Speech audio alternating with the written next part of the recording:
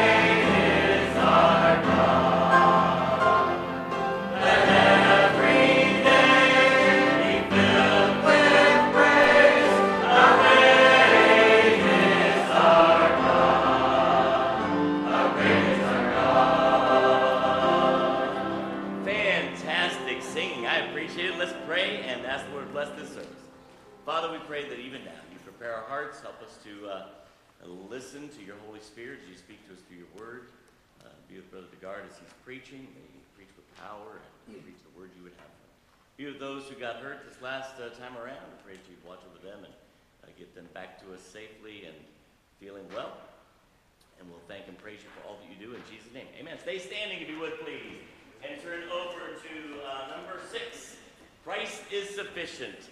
Sounds like you know these songs. I'm so glad for that. If you don't, let's learn them together.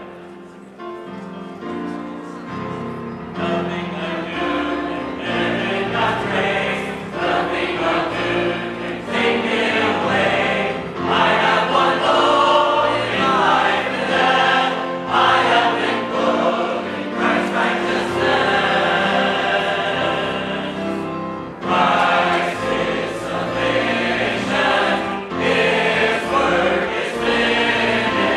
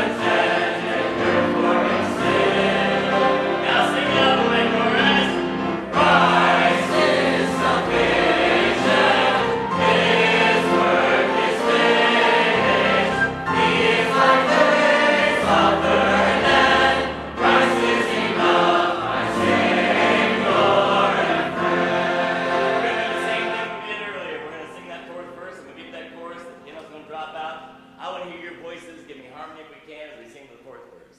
Nothing but Christ and unto the fall. He will return to reign over all. Come to us, Lord, right every wrong. Soon the redeemed will join them in song. Christ is sufficient. His work is finished.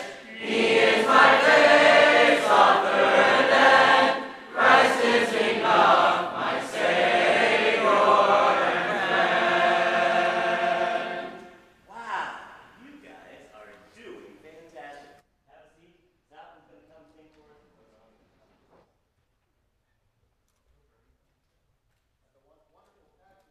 Message that Christ is sufficient. And part of Christ's sufficiency is what he did for us on the cross. Really, a lot of Christ's sufficiency is what he did for us on the cross, and he is sufficient for our salvation. The Bible says, "For by grace are you saved through faith, and that not of yourselves, it is the gift of God, not of works, lest any man should boast."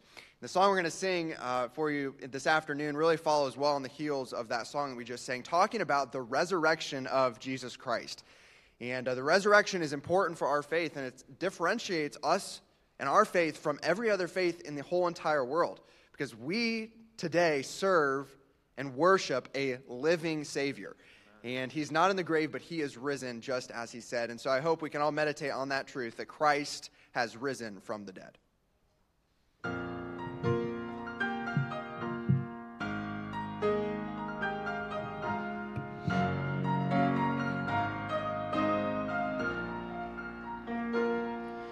When Christ arose, he turned the tide of human history by dealing out a crushing blow to his archenemy.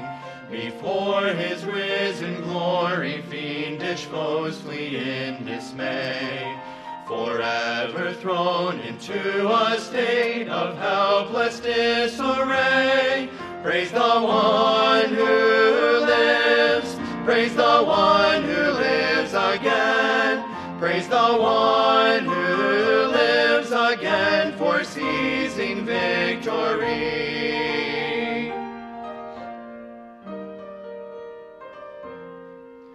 When Christ arose, he offered living hope to Adam's race, by swallowing the sting of death and standing in our place, refusing to allow his Holy One to see decay. Our God will make his own complete on Resurrection Day. Praise the one who lives. Praise the one who lives again. Praise the one who lives again to cancel our disgrace.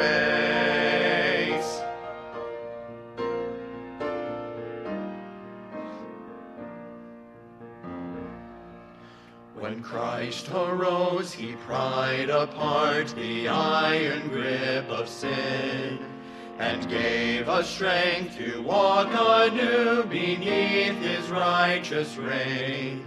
The silent, empty tomb proclaims these words for all to hear. Your sinful self is crucified by resurrection power. Praise the one who lives. Praise the one who lives again. Praise the one who lives again for breaking every chain.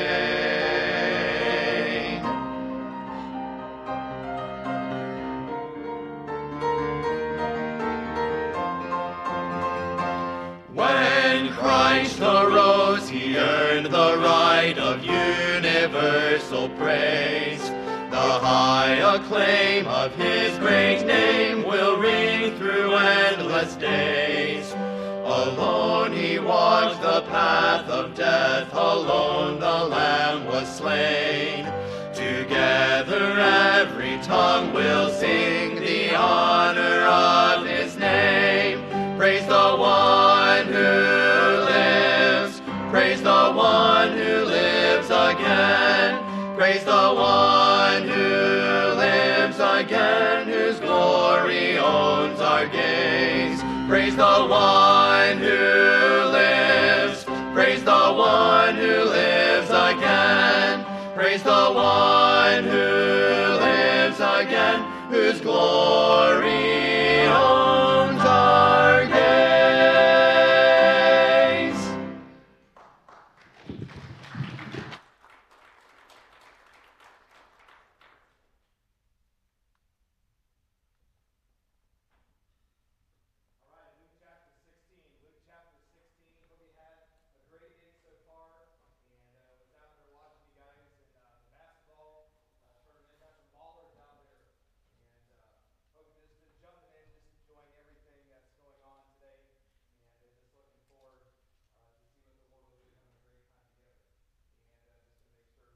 Is on, and I think we should be good. All right, it's my fault. So if you have a Bible, join me in Luke chapter 16. We're going to dive in for what the Lord has for us this afternoon. And I tell you, these days just go by so quick. It's just power-packed every second.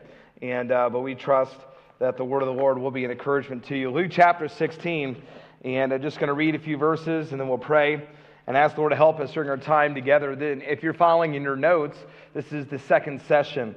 And we're going to begin our reading in verse number 19. God inspired these words. And there was a certain rich man, which was clothed in purple and fine linen, and fared sumptuously every day. And there was a certain beggar named Lazarus, which was laid at his gate full of sores, desiring to be fed with the crumbs which fell from the rich man's table. Moreover, the dogs came and licked his sores. And it came to pass that the beggar died, and was carried by the angels in Abraham's bosom. The rich man also died and was buried. And in hell he lifteth up his eyes, being in torment, and seeth Abraham afar off, and Lazarus in his bosom. And he cried and said, Father Abraham, have mercy on me, and send Lazarus, that he may dip the tip of his finger in water and cool my tongue, for I am tormented in this flame. I want to preach to you a message entitled, Hell, the Place of the Damned. Father, thank you for what you want to do this afternoon.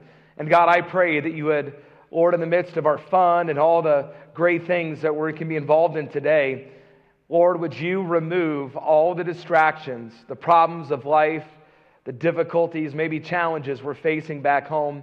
In the next few moments, would the Spirit of God sweep through this room.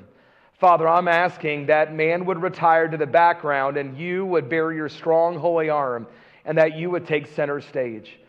Lord, I pray that the Spirit of God would be sweeping through this place, grabbing young people in conviction and convincing them of their need of Christ. Father, I pray as I lift you up that you would draw all men to yourself.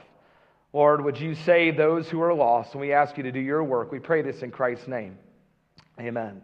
Years ago, there's a story told of a fable out west of a cowboy who was coming back from town after picking up some supplies. As he came back into town, or back to his home, he bumped into somebody right out in front of his house, and he looked up, and it was the death angel. As he looked into the cold, steely eyes of death, he could see a questioned or confused look on the face of death.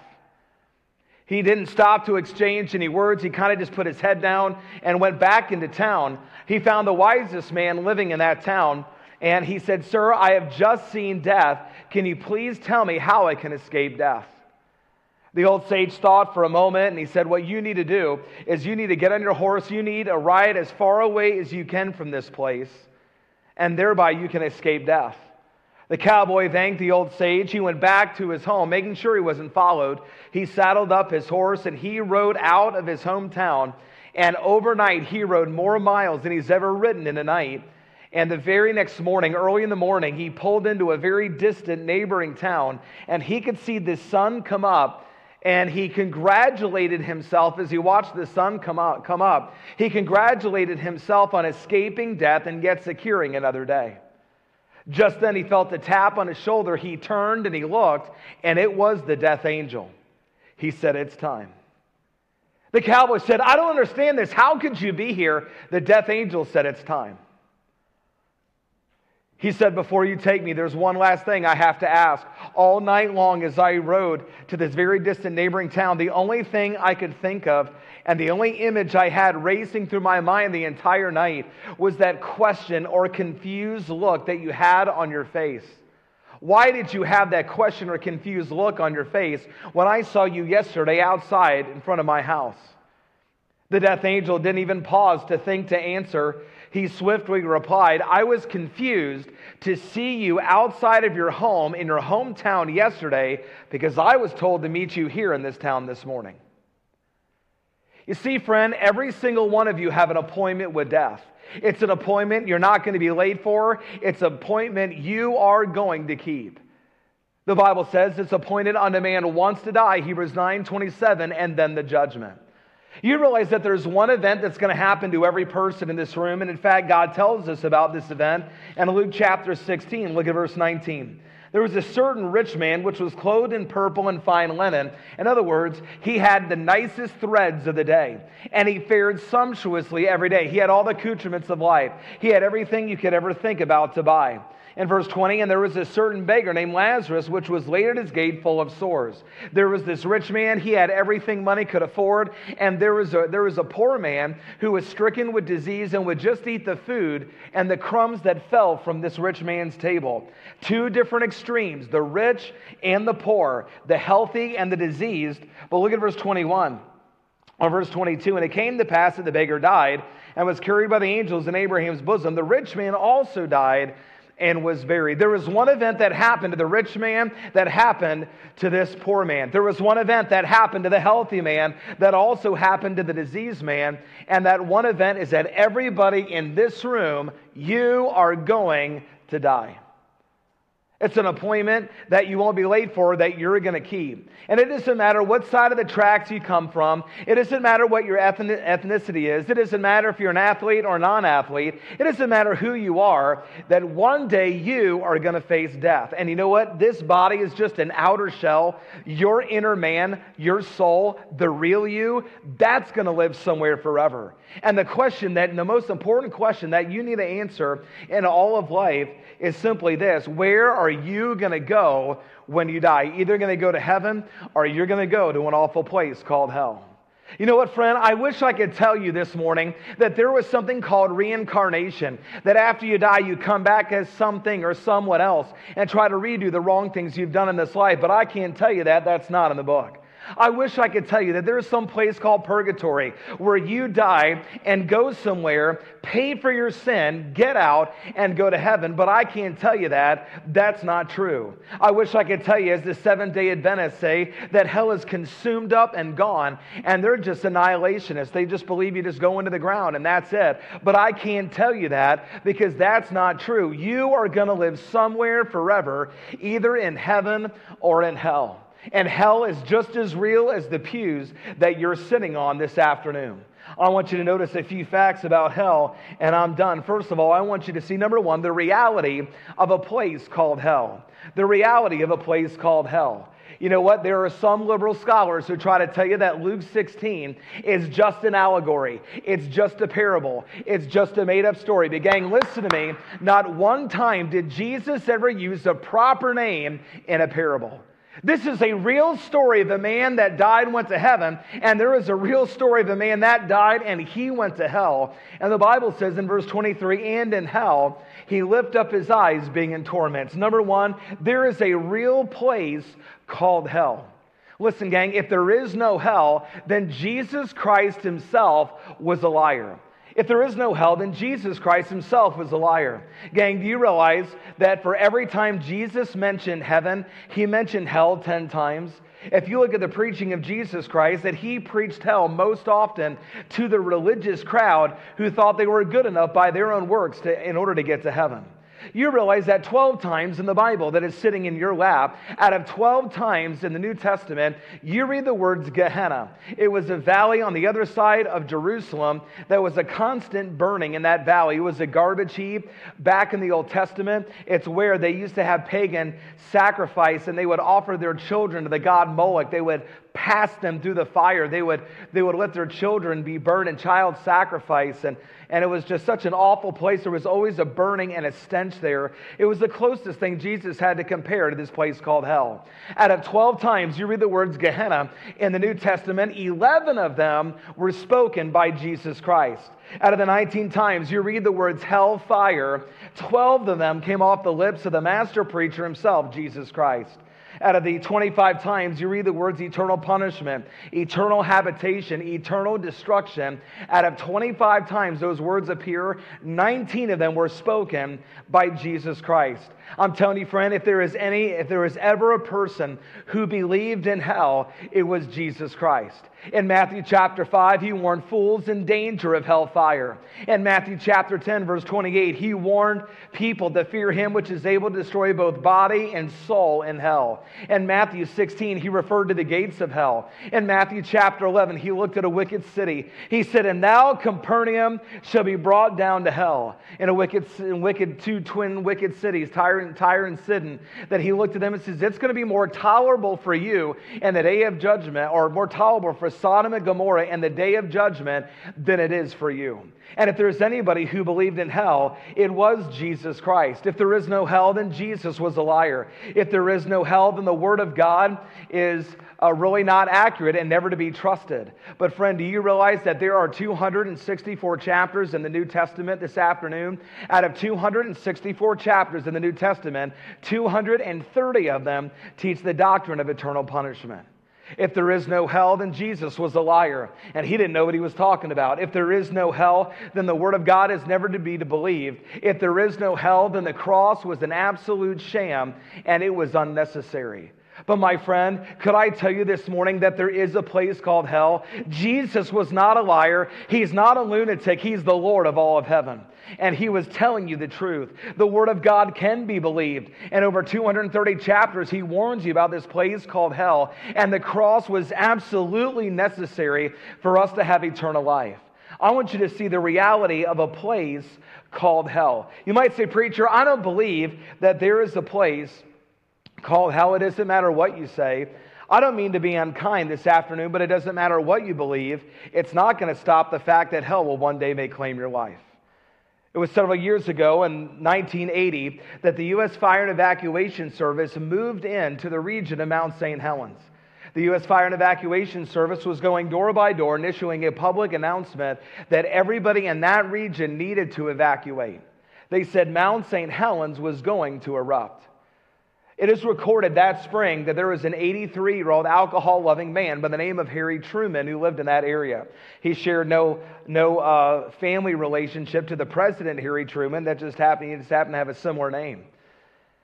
It is recorded that spring that he walked into a town meeting at his local public school, and he says, you know what? That mountain has never exploded, and it never will. He said, quote, you can't pull me out with a pack of mules. He said, quote, that mountain is a part of Harry, and Harry is a part of that mountain. 3 days later, nature took Harry Truman at his word. Mount St. Helens awoke on May 18th, 1980 at 8:32 a.m. It erupted with such a violent fury it sent ash plumes 15 miles high in the sky. It leveled enough timber to build over 160,000 homes, and it blew ash plumes in the sky just miles high. And you know what? They never found Harry Truman. You know why? Because his body was buried under hundreds of feet of ash. You know, this guy, Harry Truman, didn't believe Mount St. Helens was going to erupt, but it didn't stop the fact that it claimed his life. And my friend, you could be sitting here today saying, you know what, there is no God. There's not such a thing called hell. But that's not going to stop the fact that one day it's going to claim your life. I want you to see, number one, the reality of a place called hell. In this story, one of these men died. He went to hell, and he wrote back what it was like. I want you to see the reality of a place called hell. But number two, would you consider the residents of a place called hell? I want you to see the residents of a place called hell. You know what, before the internet, and in fact, we just bought a house and moved in. And you know what, not many days later, they dropped off a telephone book at the house. We don't use really telephone books anymore. But really, it's a directory of everybody who lives in town. You can look up in that phone book and look up and see really everybody who lives in my town. And there might be some enlisted numbers and some private numbers. But really, it's a directory of everybody who lives there. You realize, gang, that there is a verse in the Bible that is what's called the telephone book listing of hell? It's like a directory that shows you who's going to be living there. Would you look at Revelation chapter 21 and verse number 8? I think that's maybe even in your notes. But in Revelation chapter 21 and verse 8, the Bible says this, "But the fearful and the unbelieving and the abominable and murderers and whoremongers and sorcerers and idolaters and all liars shall have their part in the lake of fire which burneth with fire and brimstone, and is the second death." Hey, have you ever lied?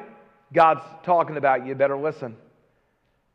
And really, we have a telephone book listing of who's going to be living in this place called hell. So in other words, if you can open up the floorboards tonight of this church and we were to drop down into hell, these are the types of people that you would see living there.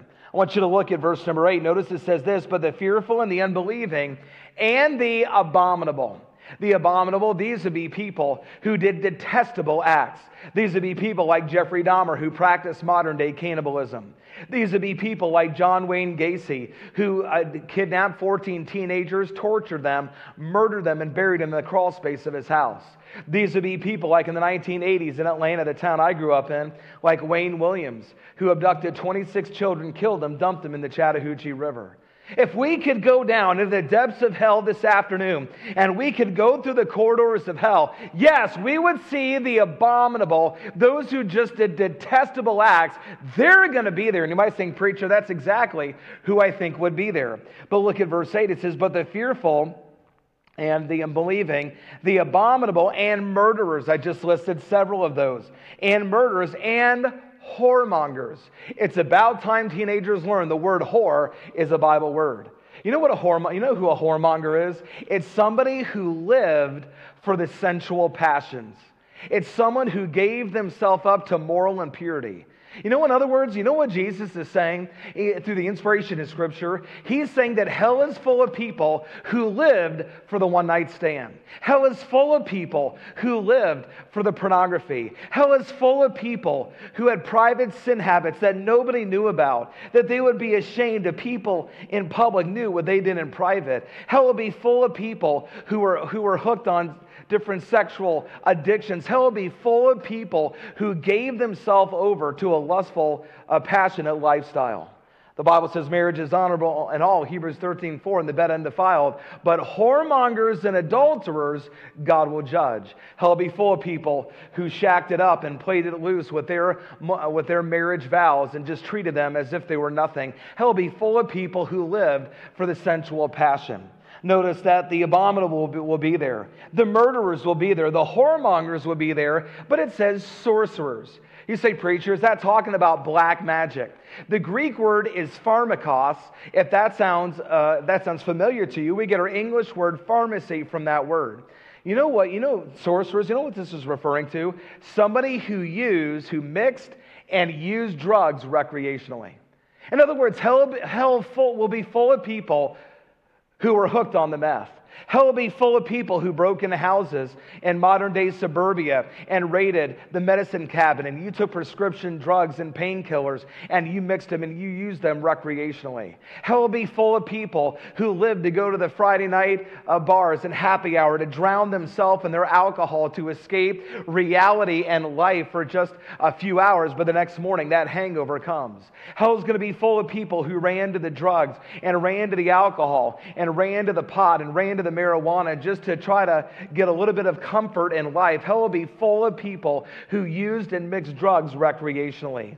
Notice it says the abominable will be there. And it says the murderers and sorcerers and idolaters and get this, and all liars. That's pretty inclusive. Hey, have you ever told a lie? Like I said, God's talking about you. And you know what the point God's making in this text? Is that, you know what? You can do 1,000,000 sins, but if you lie one time, that's enough on your record in order for you to go to hell.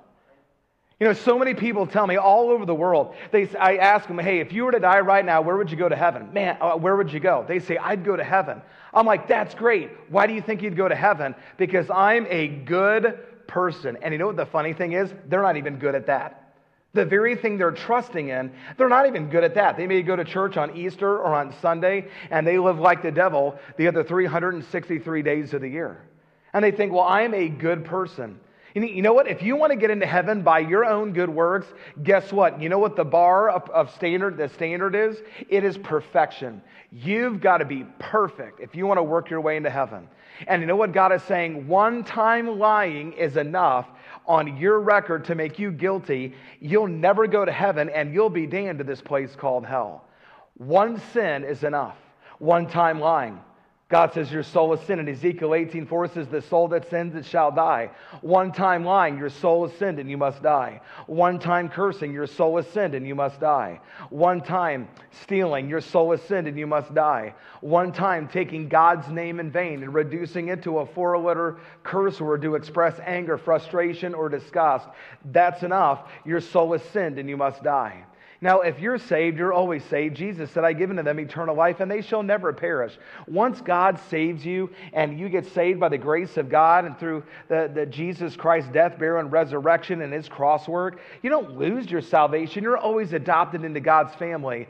But if there's never been a point in time where you've ever trusted Christ as your Savior, one sin is enough to damn you to this awful place called hell. Notice it also says, and the unbelieving. And it says the fearful and the unbelieving. You know what the fearful are? Those are the people who sit in a service just like this one. And the invitation is given. And you know what they think? Man, I can't go back to get saved. What are my friends going to think about me? Hey, my youth group is here. What are they going to think about me? Hey, maybe I've got some youth sponsors here. What are they going to think about me? You know, the fearful. Man, if I get saved, what are my mom and dad going to think? Man, the fearful. Don't let what somebody else thinks about you damn you to hell for eternity. I was preaching in a camp. On my left, there were 2 guys. They were lost. They needed to be saved. One guy raised their hand. Preacher, I'm lost. I need to be saved. During the invitation, he stood to his feet. His friend grabbed him, pulled him back down. He wouldn't talk to any of us after the service. And to my knowledge, to this day, that man has still never trusted Christ. And you know what the snare was for his soul? It was hell. The fear of man bringeth a snare, and that snare was hell for him. And it's true, your friends can laugh you into hell, but man, they can never laugh you out. Man, hell will be full of people who they wanted to get saved, but they were so afraid what people were going to think about them, the fearful. But it says the unbelieving. You realize there's one sin that God won't forgive, and that is rejecting Jesus Christ as your Savior. This man in Luke chapter 16, we don't really know anything about him. The Bible doesn't say he was immoral. The Bible doesn't say he was a wicked man. In fact, at the end of Luke 16, he tells Abraham, would you send me back or send someone back? I have 5 brothers that they need to hear about this place so they don't ever come to this place called hell. Now, he had some kind of heart of compassion for them. And so he could have been a moral man. He could have been a good man. But you know what? At least we know that he was unbelieving.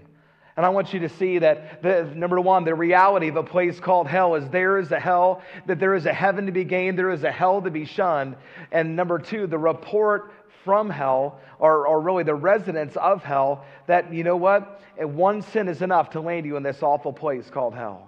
And you know what? There are some kids maybe in this room, if you've never trusted Christ as your Savior, one sin, one time cursing, one time lying, one time stealing, one time coveting something that somebody else has, one time being bitter or angry, one time becoming jealous, one time becoming envious, that is enough to damn you for the rest of time in this awful place called hell.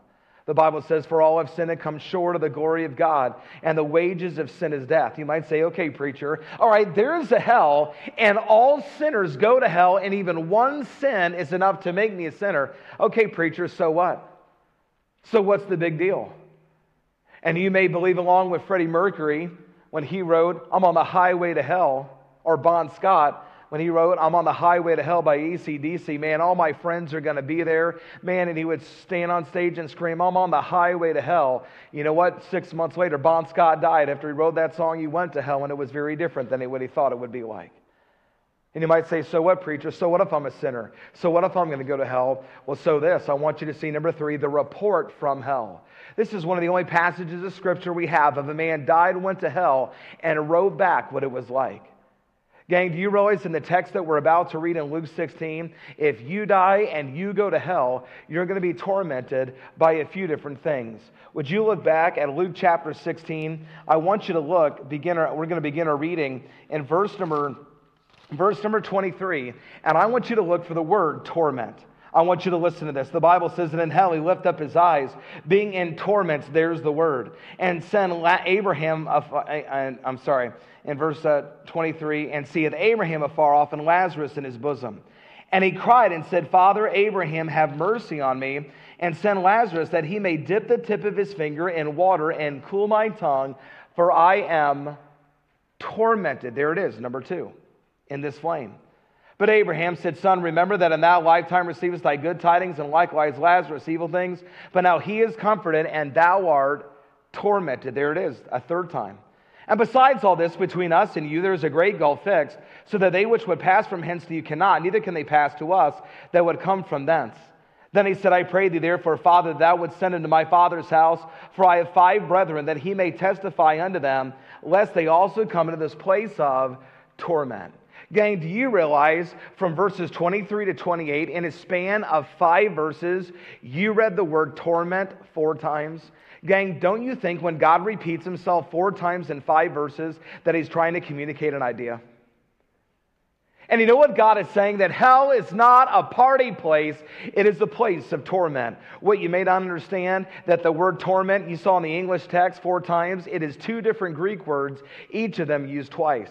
One of those terms for torment was a medical term, and it was used to describe the physical anguish and the pain that a patient would go through as you were severing a limb, like an arm or a leg. Back in the Old West, they didn't have anesthesia, and so when you had gangrene in your arm from a gunshot wound, they would have to amputate the arm. They would take a bullet, wrap it in a rag, put it in your mouth, and you would bite down on the bullet. That's where we get the phrase, to bite the bullet. That's where it came from.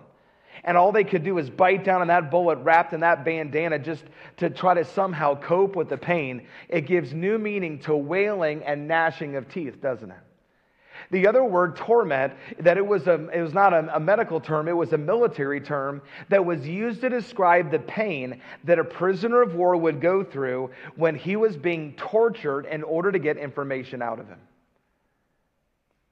Gang, do you think it's an accident that God handpicked 2 words like that to describe what hell's like? Hell's not a party place, it's a place of torment. And gang, if you're here today and you've never trusted Christ as your Savior, and there's never been a moment of your life where you said, God, I don't want my sin, God, I need you, and you depended on the mercy of God and trusted Him for salvation through Jesus Christ, if you were to die right now, if a blood clot were to leave your leg and slam into your brain or your heart, and you were to breathe your last, you would die and go to this place called hell, and you would wake up being tormented by 4 things. First of all, I want you to see that you'll be tormented, number 1, by the flame.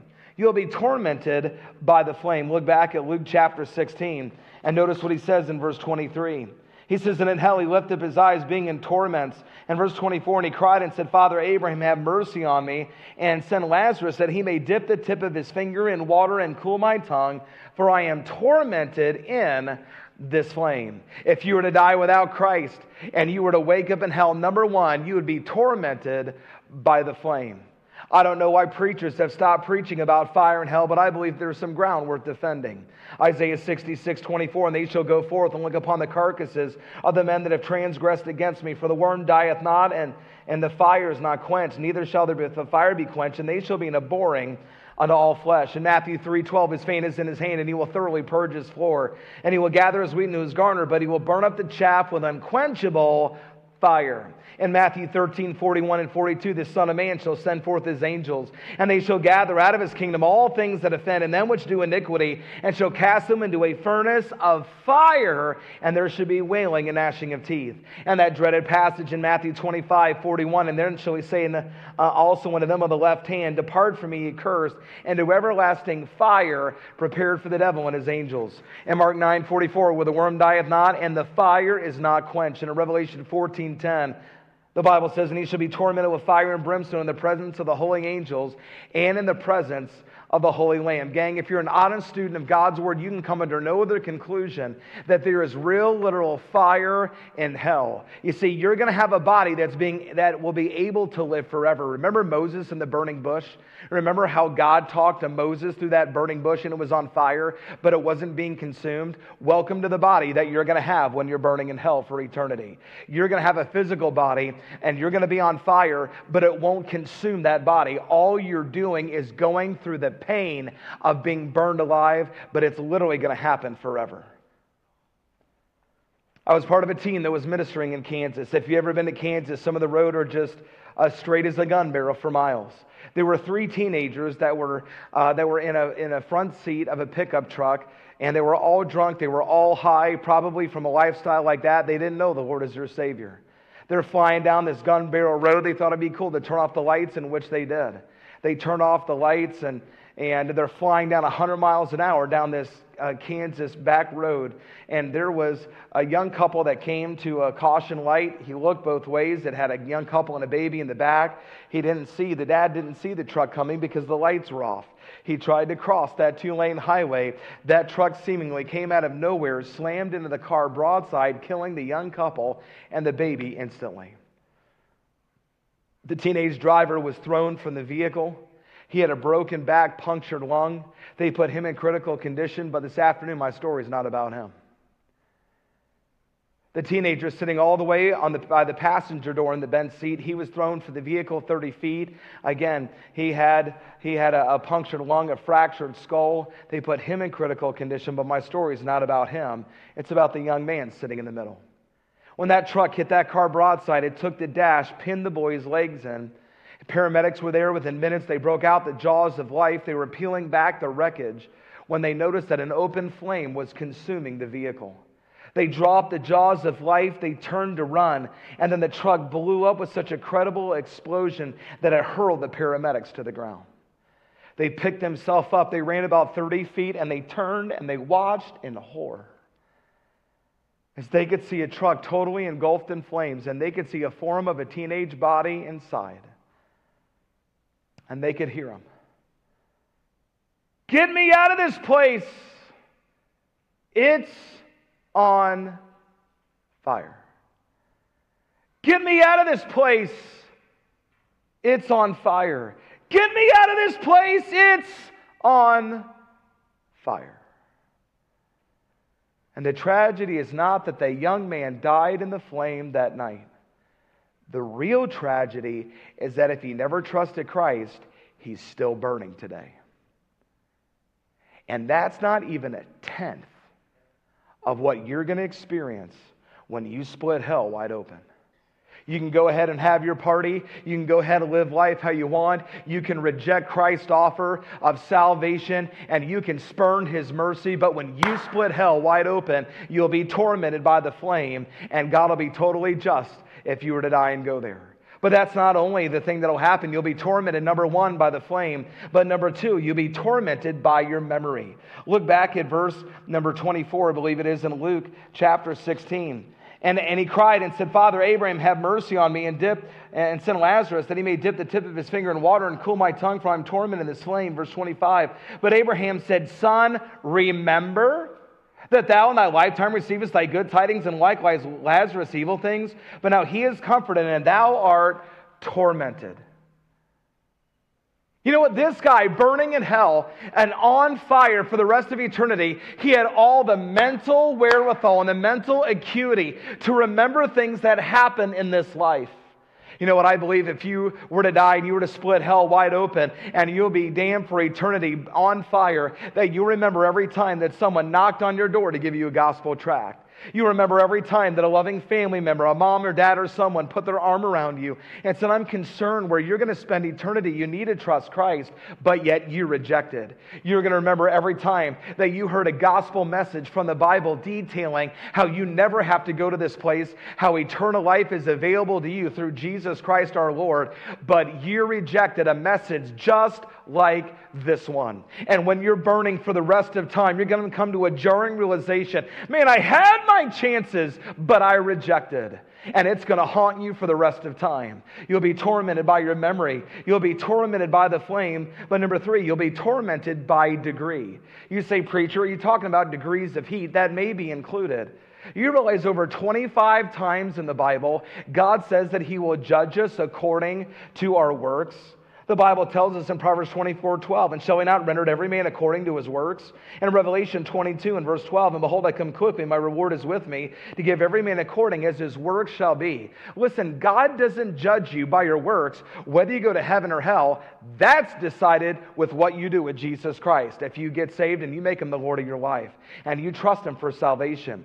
When He judges us according to our works, that you are being judged, that's going to determine how great heaven is, or how many rewards you get in heaven, or how bad hell is going to be. Listen, for Christians in this room, are all Christians rewarded evenly at the judgment seat of Christ? No way, man. There's 5 faithful crowns. There's 5 crowns that God's going to give to faithful Christians. He's going to give crowns to those that went through endured suffering and trials. He is going to give crowns for those who were soul winners. He is going to give crowns for those, the shepherd's crown, for those who guided the flock of God's people in leadership positions.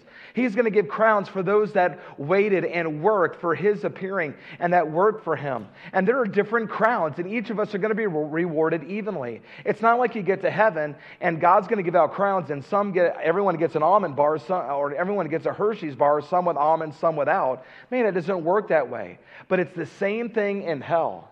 That, you know what? Every time you sin, you're going to make hell a worse place for you. There was a guy in Wakarusa, Indiana, in one of the churches we were preaching, and he said, Ron, we were so wicked, we wanted to go out every Friday night and raise hell by 10 feet. He said we would go to the bars on Friday night. We'd already be smashed, already be drunk. Guys would park in the bar parking lots, open up the door, swing their legs out. We would run up, slam the door on their legs, breaking their legs. He said, preacher, that's what we did for fun. And listen to what he said.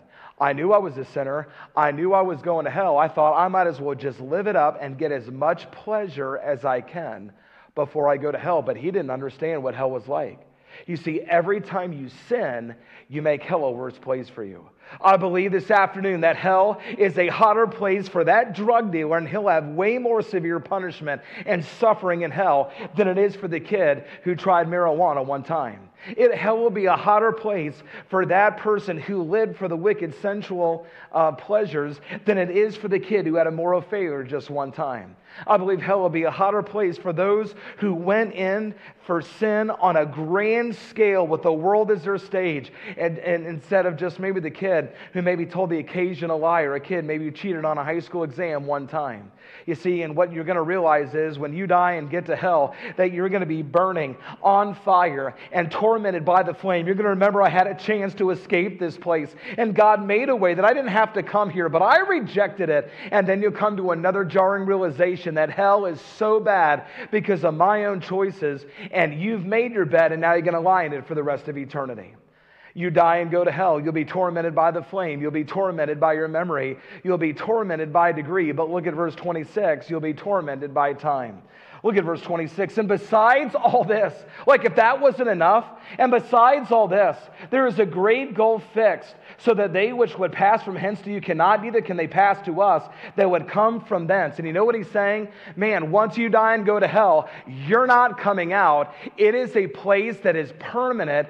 It is a place of eternity. Let me tell you, the 1960s song by the Eagles, the Hotel California, which mirrors a place called hell, they got it right in their song when they said, you can check out, but you can never leave. And if you die and go to hell, you need to realize that you'll be tormented by time. Hell is a place that's forever. Isaiah called it everlasting burnings. Jeremiah called it everlasting confusion. Daniel called it everlasting contempt. Jesus called it everlasting fire, everlasting punishment, and everlasting habitations. Paul called it everlasting destruction and everlasting chains. Jude or Nahum called it a place where there is no healing of thy bruise. And Revelation 14 calls it a place where the smoke of their torment ascendeth up forever and ever, and they have no rest day nor night. Gang, if there was one word that would ring through the corridors of hell, it would be the word forever. If there was one word that would be written over the gates of hell, it would be the word forever. And if you're in this room this afternoon and you reject Christ as your Savior and die in that condition, hell will no longer be a 4-letter curse word. It's going to be your address for the rest of history and the rest of time. And maybe some of you are going there. And you might say, you know what, preacher? What kind of a loving God would make a place like that?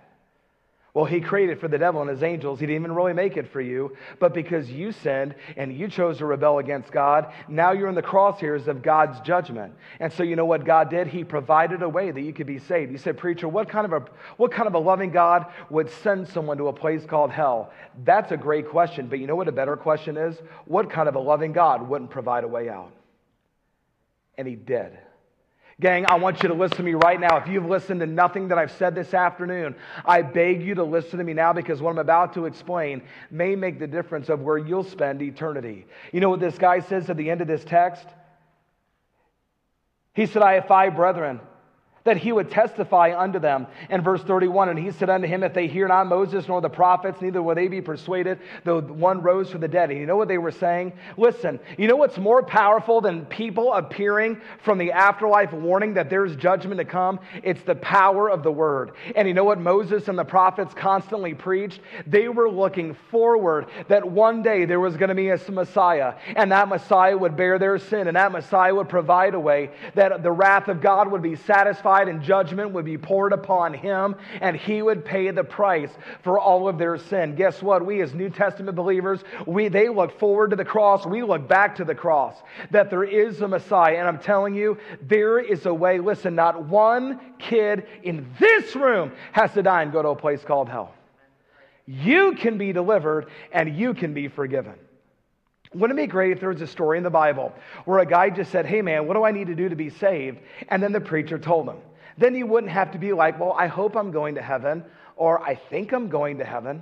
Then you can know for sure. There is a story like that in the Bible in Acts chapter 16, that there was a man that worked in a jail. We don't even know his name. But the Bible says that he fell down in front of 2 preachers, and the Bible says that he was trembling.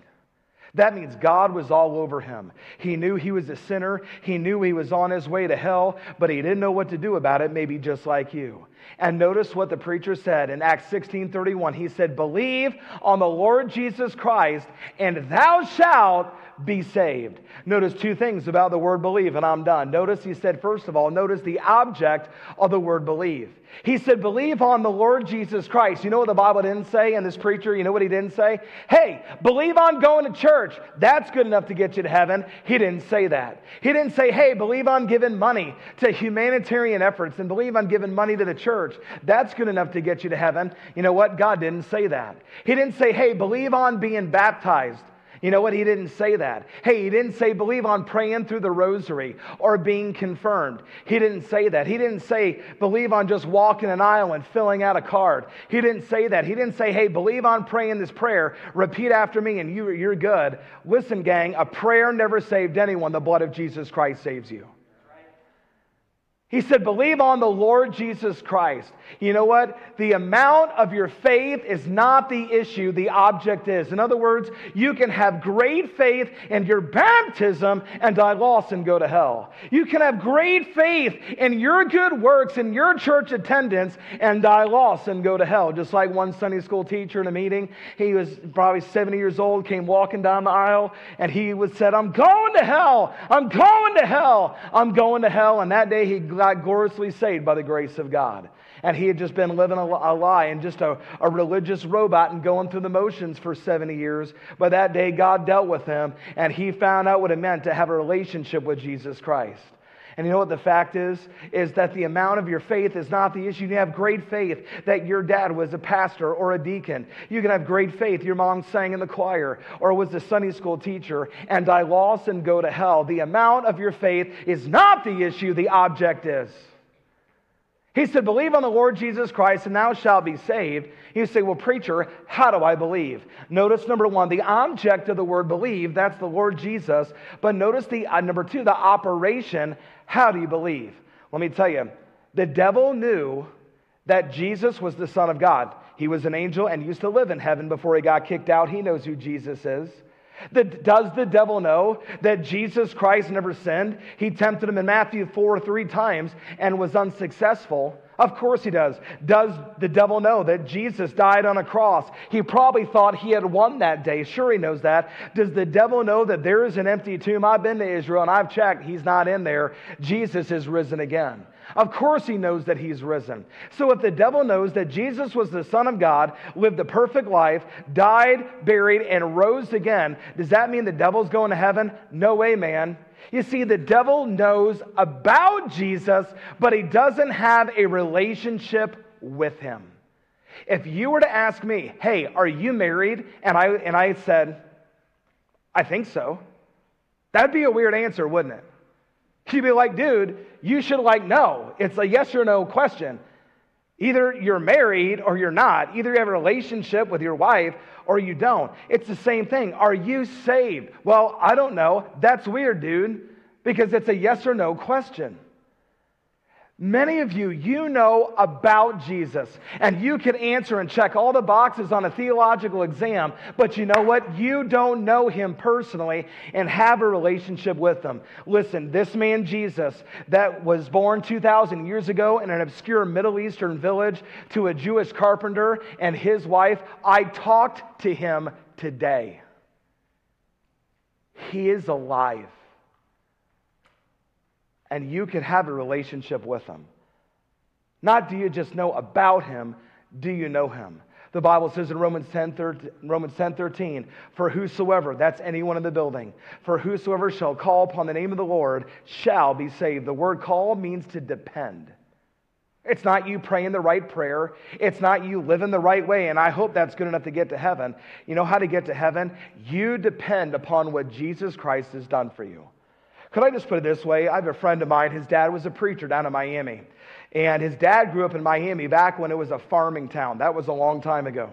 But this guy grew up in the water. I mean, in the Boy Scouts, they would be swimming in a lagoon. A saltwater croc would come in. The lifeguard would blow the whistle. Burp, all the kids would file out. They'd take a gun, shoot it. Burp, all the kids would file back in. I mean, that's just how they lived life. They weren't afraid of anything in the water.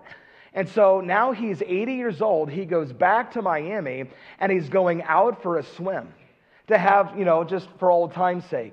Well, there was a very strong current that day. There was a rip current. And that's actually when I like to go boogie boarding, when there's a rip current.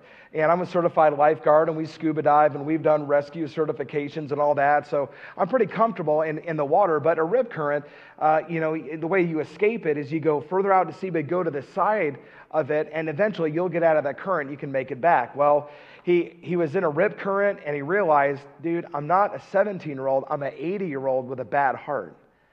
His best effort was just keeping him even. When he stopped swimming, it would bring him further out to sea. He thought, you know what, this just might be my time. He was saved. He was a Christian. He had depended upon the Lord when he was a child, and he knew the Lord and spent a lifetime getting to know his God. He just thought, this is just my time. Well, he didn't realize, but there was a lifeguard that was on the beach that saw him struggling. The lifeguard dove out into the water, swam out to the water, and stopped about 5 feet away from him. And you do that as a lifeguard because you're afraid of the grip of death. The person that's drowning, they grab onto you, and then they drown you. And sometimes you have to push their head under the water, drown them, and then you can save them. And it's a very real thing, that grip of death. And so he popped up about 5 feet away, and he had a little British accent. He said, "In a bit of trouble, man?" He says, "Yeah, I'm drowning. Can you help me out?" The guy said, "Listen, I can save you, but just go limp like a dead fish. Stop trying to swim, stop trying to kick, stop trying to save yourself, and let me come and save you. I'm trained for this. I know what I'm doing. You're not the first this season, and you probably won't be the last. Listen, I can do this." Well, that 80-year-old guy, he had a choice to make. Either I could swim, kick, try to save myself, and that currently wasn't working out very well for him, or he could let the lifeguard save him. Well, this guy wasn't a moron. It wasn't working out great for him, his own effort, and so he went limp just like a dead fish. He just flopped over, stopped swimming, stopped kicking, didn't do anything. The lifeguard swam over, put his arm around him, and with one arm swam sideways into the current, beating the rip current, and brought him back to the shore.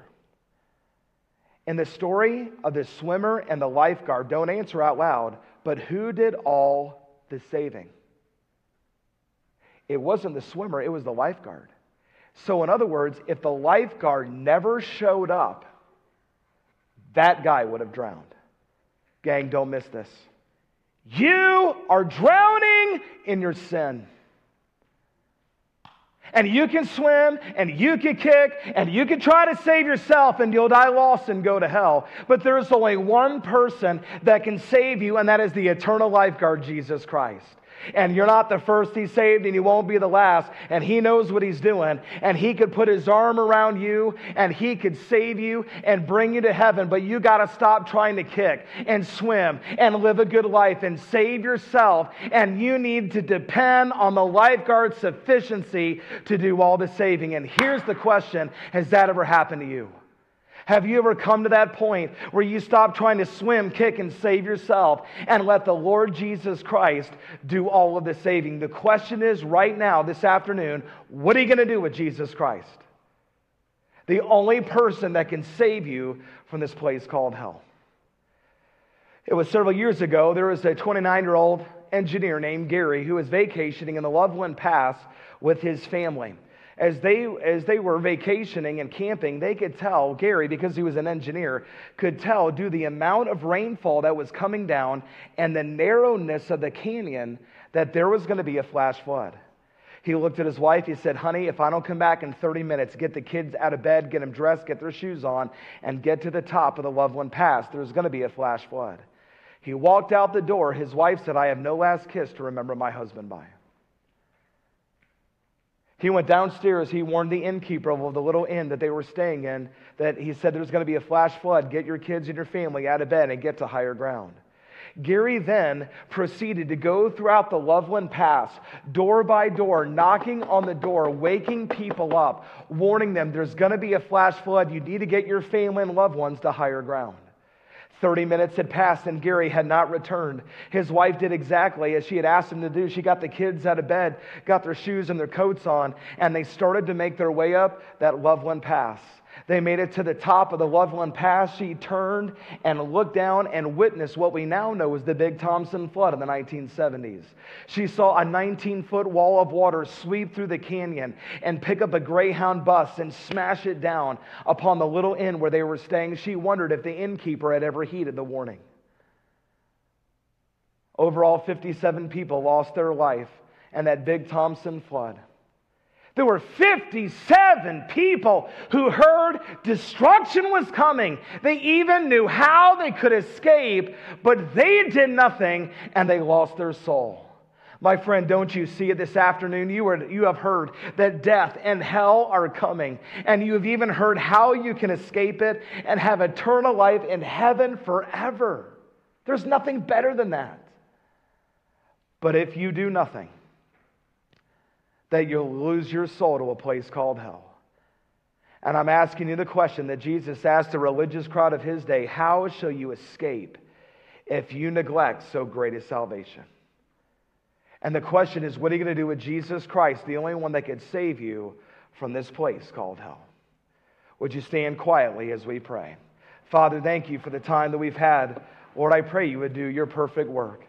Father, would you, Lord, allow there to be a stillness in this room, in this moment, this afternoon. As heads are bowed and eyes are closed, and maybe nobody is looking around.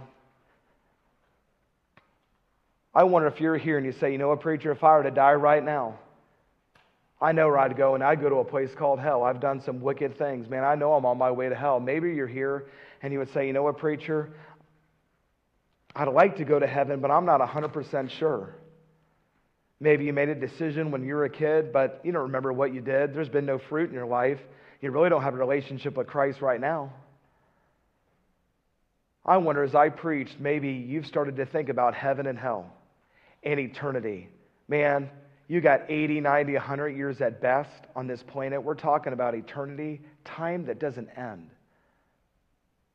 If a blood clot were to leave your leg and slam into your brain, your heart, where would you go?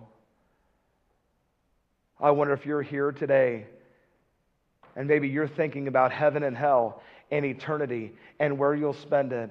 And maybe you say, preacher, if I were to die right now, I'm not sure where I would go. I'm concerned about that. Could I just pray for you? I'm not going to pray for you by name. I probably don't even know your name yet. I'm not going to embarrass you in any way. Or pray for you by name. I'm just going to include you in a prayer as I close. But I wonder, as heads are bowed, eyes are closed, and nobody's looking, I wonder if you're here today and you would say, you know what, preacher, if I were to die right now, God's dealing with me. I'm not sure I'm on my way to heaven. I'd like to go there, but I'm not 100% sure I'm on my way to heaven. I'm concerned about where I'm going to spend eternity. Preacher, would you just include me in that closing prayer as you close? If that's you, would you just slip up your hand and put it right back down? Preacher, would you pray for me? Praise God for you, and for you can put your hand down. Anyone else, just put it up. Preacher, would you just pray for me? I'm not sure I'm on my way to heaven. God's dealing with me. Would you pray for me? Praise God for you. You can put your hand down as well. Anyone else? Preacher, I'm not sure I'm on my way to heaven. Would you include me in that prayer? Would you just pray for me? Just put it up and put it right back down. Would you just do that this afternoon? Preacher, I didn't raise it, but I should have.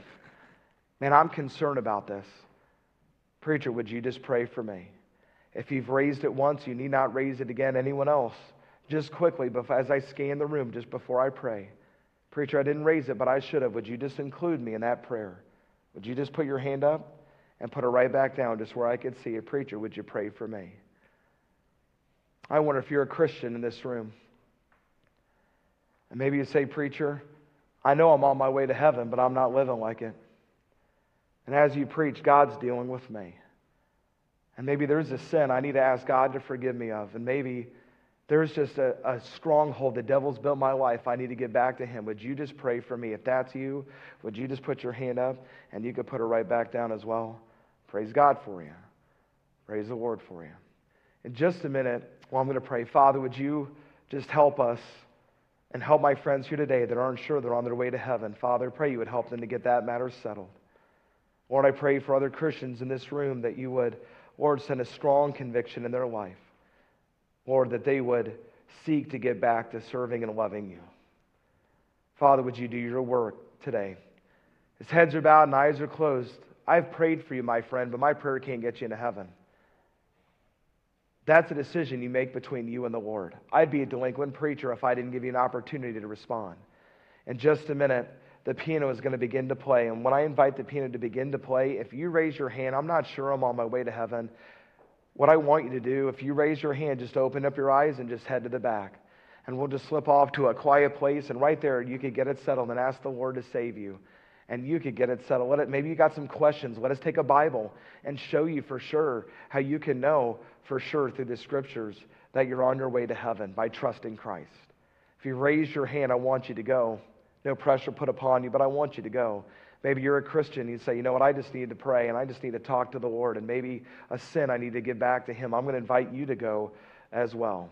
But as heads are bowed, eyes are closed, I'm going to invite the piano to begin to play. And as the piano is playing, if you raise your hand, preacher, I'm not sure I'm on my way to heaven. Right now, would you just open up your eyes and would you just head to the back? Would you just go right now? Would you just do that? Praise God for you. You just go. That's right. You just go. Come on, would you just do that? Would you just slip back and go, preacher, I'm not sure I'm on my way to heaven. I need to get that settled. Right now, would you just open up your eyes and head to the back? Would you just go? Would you just do that? Maybe you'd say, preacher, I know that I'm a Christian, but I just need to talk to the Lord. Would you just slip to the back right now? And would you just do that and talk to Him just for a moment? I'm going to let the piano play just for a minute, but would you just slip back and would you just go?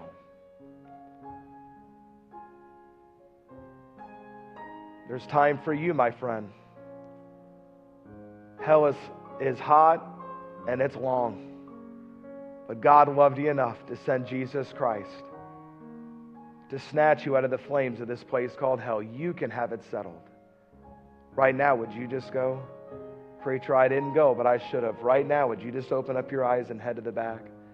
And would you let Him have His way?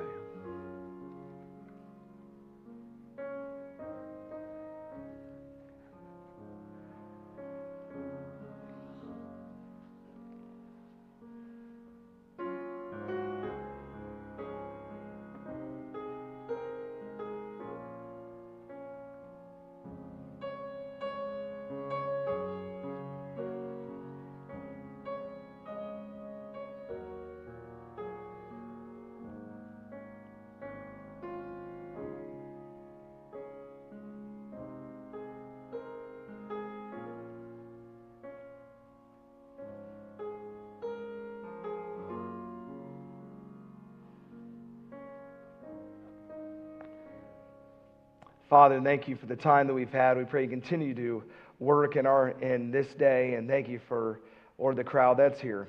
Lord, again, we pray if any do not know you today, that they would get that settled. We pray this in Christ's name. Amen. As you're standing just for a moment, if you're here today and you say, Preacher, I raised my hand, but I'm not sure how to